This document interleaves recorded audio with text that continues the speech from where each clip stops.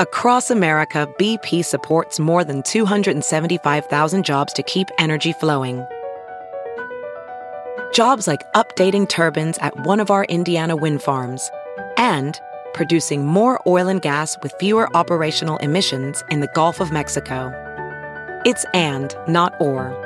See what doing both means for energy nationwide at bp.com/investing in America. This is the Tribune Audio Network. Even with all the phenomenal breakthroughs in medical science, some things are like an eternal mystery. This is so rare, and it's so unusual to find anybody who knows anything about it. And if there is one thing Chris and Jennifer Little have come to learn over the past 18 months, it's that they have to constantly govern their hopes and expectations. So far, every doctor we've gone to has not turned out the way we hoped. Even when they had the best of intentions, it didn't go well. We've exhausted everything that we can find in town, and then everything we can find in Guilford County, and then everything we can find within the borders of our state. Which means 18 months after her accident, their daughter Caitlin is still no closer to healing and isn't even aware of how hard her family has been trying to find answers. She doesn't know that it's a year and a half. She doesn't know that we just went to Texas. She has none of those memories. From the Tribune Audio Network, I'm Fox 8's Bob Buckley, and this is Caitlin Can't Remember. Some have suggested that the universe could prop. Good, keep going. Caitlin Little is the definition of Isaac Newton's first law of inertia. It includes the laws of physics. A body in motion stays in motion. Despite constant searing headaches and neck pain that has her head locked in place with a brace, she has a faith lecture playing in the background of the garage her father built for his construction business. She's sitting on a stationary bike and about to pedal, pressing a dumbbell over her head, shifting it from her right hand to her left. I didn't know you used your neck for this. She looks like she's drowning in the fleece and lounge around the house pants she's wearing. Despite these occasional workouts, Caitlin's not nearly as active as she was when she was healthy, so she's lost about 20 pounds off an athletic frame that couldn't really afford it. Everything changed for Caitlin on October 12th, 2017, a warm but cloudy Thursday in Greensboro, North Carolina. Caitlin was a star freshman runner on the Southeast Guilford High School cross-country team. They were out training when a couple of her teammates were kind of goofing around. One kid shoved another, who stumbled a bit and hit Caitlin on the temple of the right side of her head. Caitlin was obviously stunned by the blow, but she never blacked out. Even though the school trainer who looked at her soon afterward and the myriad of doctors who saw her over the next few months diagnosed a concussion, her journey has been unlike almost any other that started with a blow to the head. She has anterograde amnesia, an exceedingly rare condition in which her memory is fairly standard for things that happened before the accident when she was still 14, and by about 6 months after the accident, she was able to remember each day as she lived it, but at night her brain would reset, and she is woken up each morning with no memory of the day before. She's woken up every morning for the past 18 months thinking it's Friday, October 13th, the day after the accident. Although she's no longer running cross-country nor playing the sports she really loves, soccer and basketball, Caitlin is trying to will her body back to normalcy through these workouts she puts herself through, especially since she has a hard time sleeping with all of her pain. She shares a bedroom with her older sister Sarah, who noticed it, her dad tells her. Sarah said she woke up and you were doing exercises in the dark recently. You can tell that Caitlin hears him, but she doesn't answer. She continues to scroll through her phone, looking for a song to pedal the bike to. It's all so much for her to process every day. Can I answer any questions? This time, Caitlin gently shakes her head and answers with a soft, "I don't know." Then she looks down and begins to cry. Her father comes over and puts his arms around her. All they want are answers, anything to get Caitlin back on a path to recovery. But the stationary bike she sits on is a metaphor for where her life is. No matter how hard she pedals, she doesn't seem to get anywhere. We've been telling Caitlin's story in episodes nearly every week over the past 3 months. Bob Buckley is here now with the latest episode in her story and her desperate search for healing. Well, of course, they have no precedent to follow. They don't know what to expect. And those stories have gotten noticed. They've played on stations all around the country. After the 8th or 10th episode ran, I got an email from a reporter at People magazine who wanted me to help her get in touch with the family to do her own version of Caitlin's story. And it reached a critical mass of attention. I got an alert on my phone, and there it was on the list of what's trending on Apple News. Caitlin's story was number 2, just behind Sean Hannity revealing the real Donald Trump, and ahead of actor Chris Pratt memorializing his 700-pound boar for his bowling ball-sized... Well, you'll have to look that one up yourself. We'd rather stay out of that kind of junk. That's what the headlines call the case of 16-year-old Caitlin Little, whose brain resets every night when she goes to sleep. The Littles did get an offer to appear on the Dr. Oz show. If you haven't seen it, Mehmet Oz is an Ivy League-trained cardiothoracic surgeon who also deals in a lot of alternative medicines. Is it bothering you now, the light? As long as you don't have it for too long. Dr. Oz sent a photographer to the Littles' house, a woman named Tori, to shoot video of Caitlin that they can use during her appearance on his show. I'm more than happy to grab you some food or, after we're done. And Tori told the Littles her instructions were to shoot everything like her local station shot it. So I'll get you journaling, Caitlin, if that's okay. And she does. They have her running, making Post-it notes, everything. You can go ahead and start any time, and I'll go ahead and... And a few weeks later, it's time to go to New York to be on the show. What was it like? It was a whirlwind. What are you talking about? One reason they chose to be on Dr. Oz's show instead of Dr. Phil, who also offered, is that it was a much shorter, non-stop flight to New York instead of L.A. And it was also Caitlin's first time on a plane. And this is really the first time we've done this since the injury, right? So this is the first time she's experienced this. Yes. We've only traveled to 2 places, and it was places we had been every year as a family, so it was not new. She could make sense out of it. She could cope quickly. They also chose Dr. Oz because of the connection they made with everyone involved. Oz, his crew, we felt welcomed. We felt like this was a safe place. And they knew all of our children by first name. They took very good care of our family, and they didn't have to do that. A lot of those folks would, before we went up there, would call us on their own time when they weren't even getting paid to work, and check and make sure things was okay, to see if there was anything we needed while we would be in New York, anything special. And there was. The staff found out that Caitlin has developed an affinity for a certain condiment since her injury and had it for her in the dressing room backstage. Her dad, Chris, took a video so that she could remember it. Remember? Well, you don't remember. Jennifer DeRossi was a nice lady we talked to on the phone first, and she went to the grocery store on her own time and got you Frank's hot sauce because she heard it was your favorite. The trip was a lot for Caitlin, since she has trouble dealing with noise and a lot of light, but still, it was something she wanted to take in. The second day we were in New York, the girls were in one room, the guys were in the other room, and the girls had a wonderful window out on the city with the hustle and bustle of the street, deliveries and taxis and Ubers, and people running everywhere. So I got on there after Caitlin had finished her morning routine and was standing in the window looking out across New York. And I let her be for a moment or two and got within 5 feet of her and said, "Caitlin, do you have any questions?" She just turned around and held up one finger. Said, "I need a moment. Take it all in." Because remember, to her, she went to bed in her room at her home and then woke up the next day in a strange place with a whole city skyline out in front of her.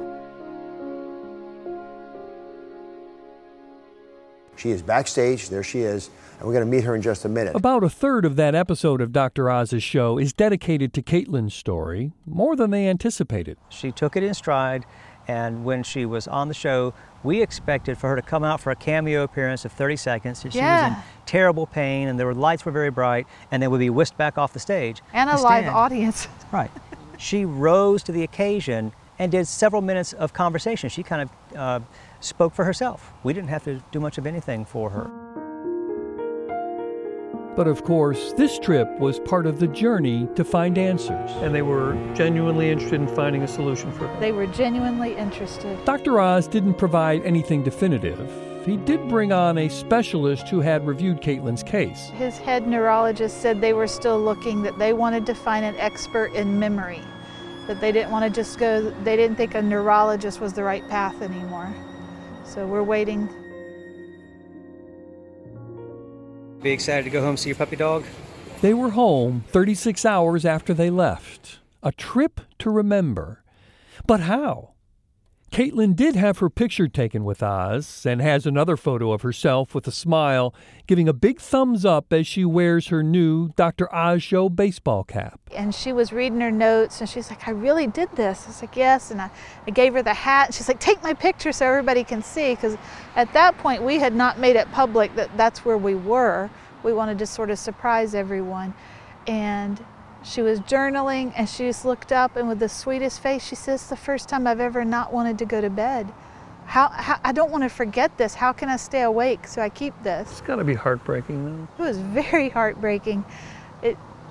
She doesn't normally show that side. Normally she takes everything in stride, but she was more emotional. She really did not want to lose that memory.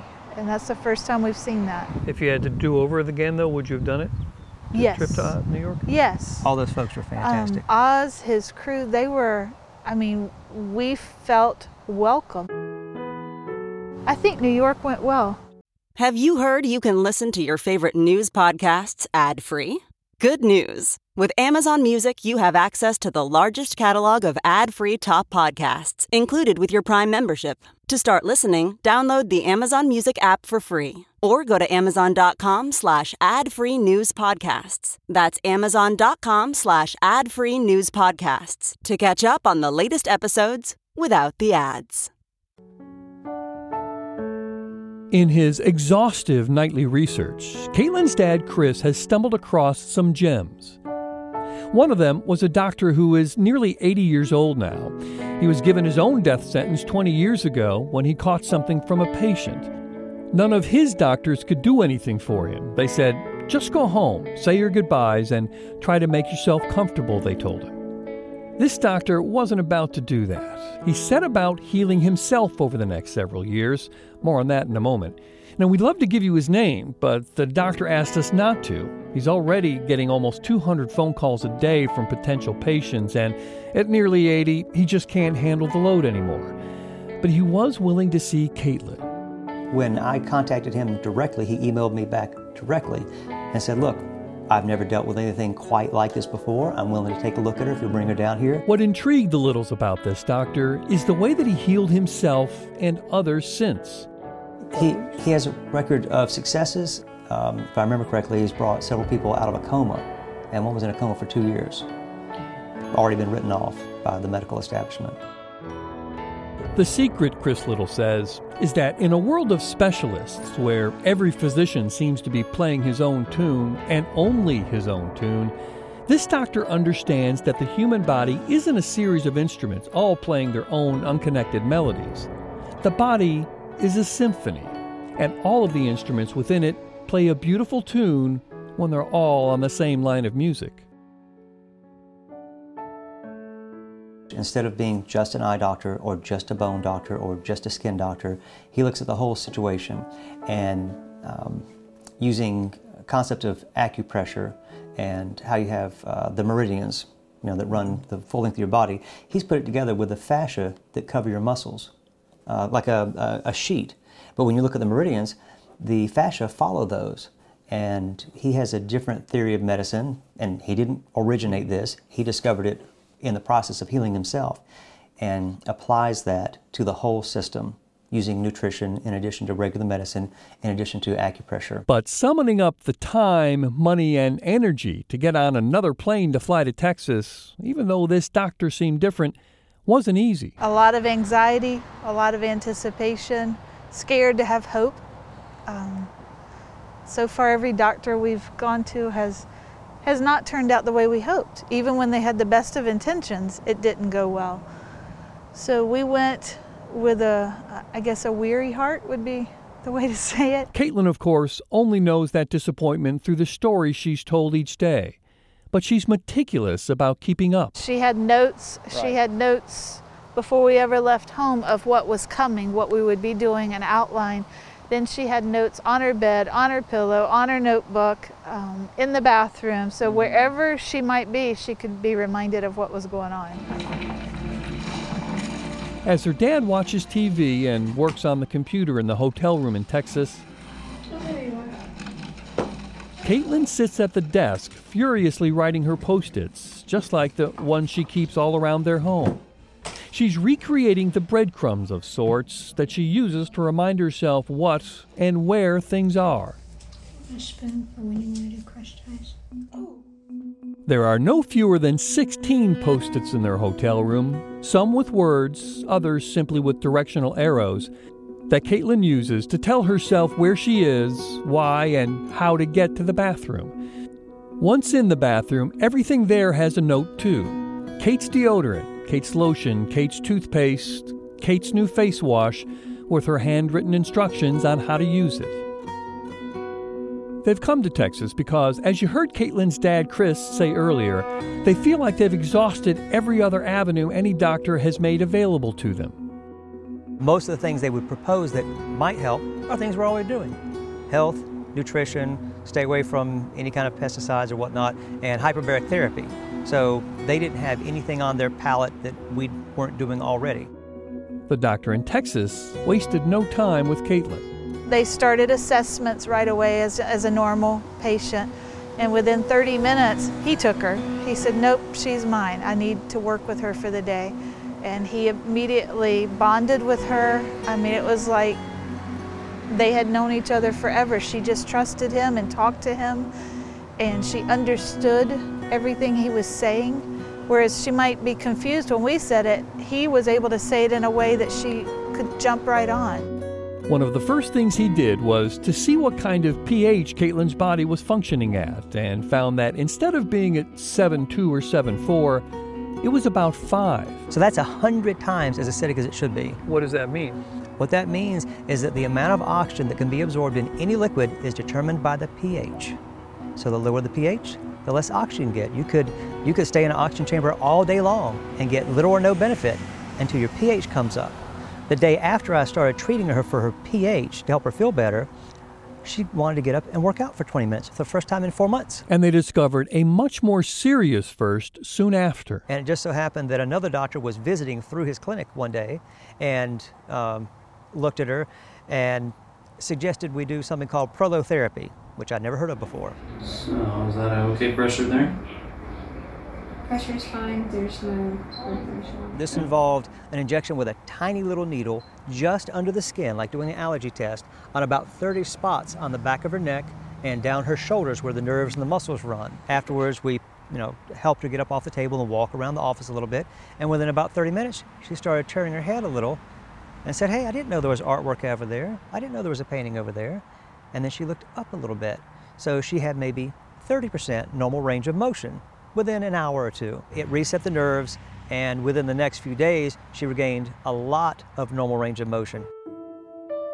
You might think this was the latest medical breakthrough in dealing with these kind of injuries, and you'd be right, if we were still in the Eisenhower administration.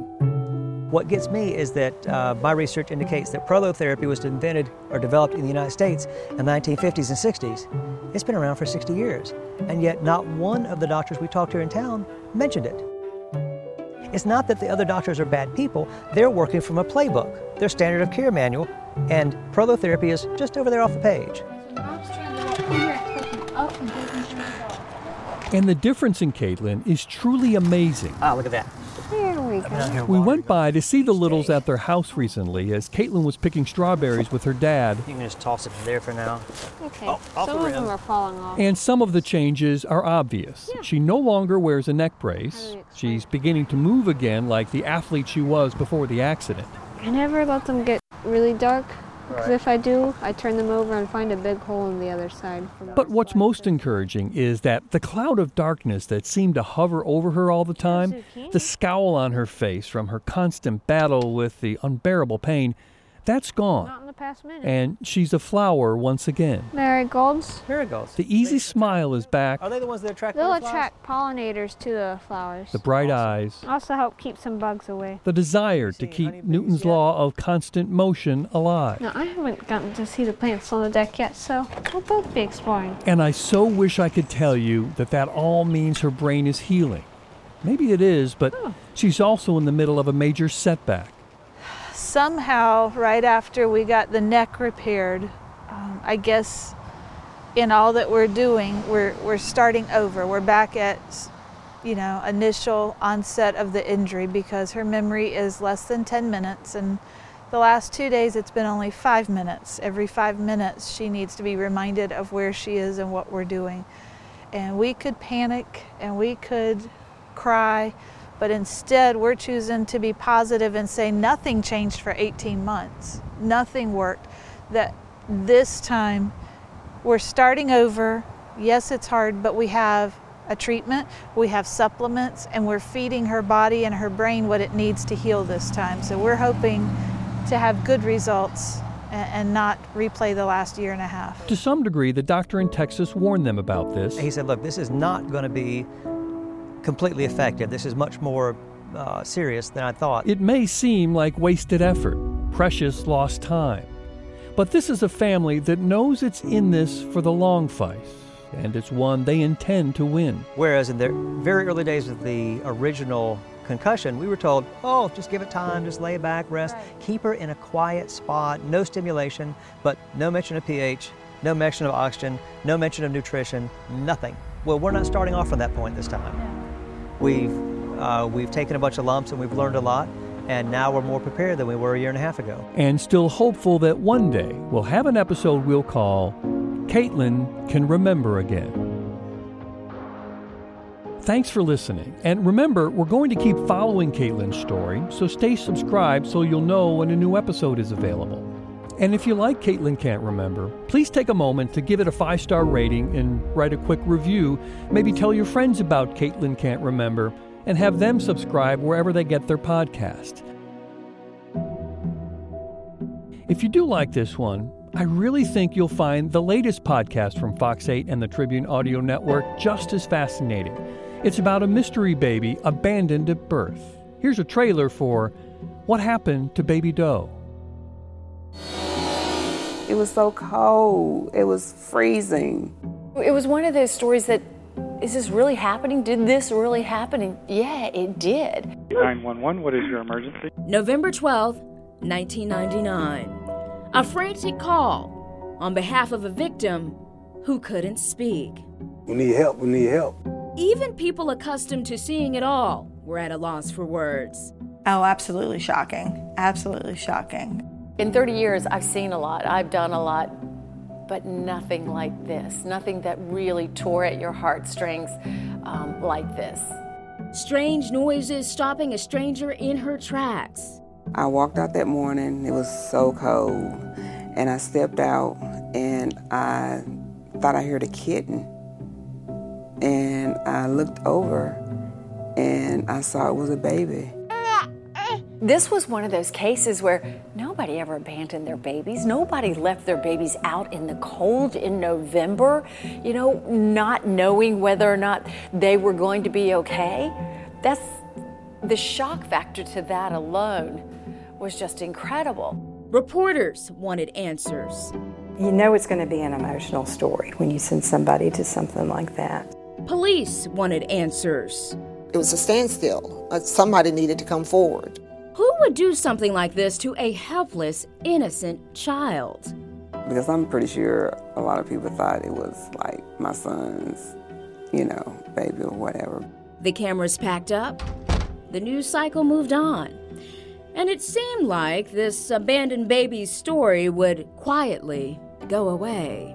For a couple of days, it was all about baby Doe, baby Doe.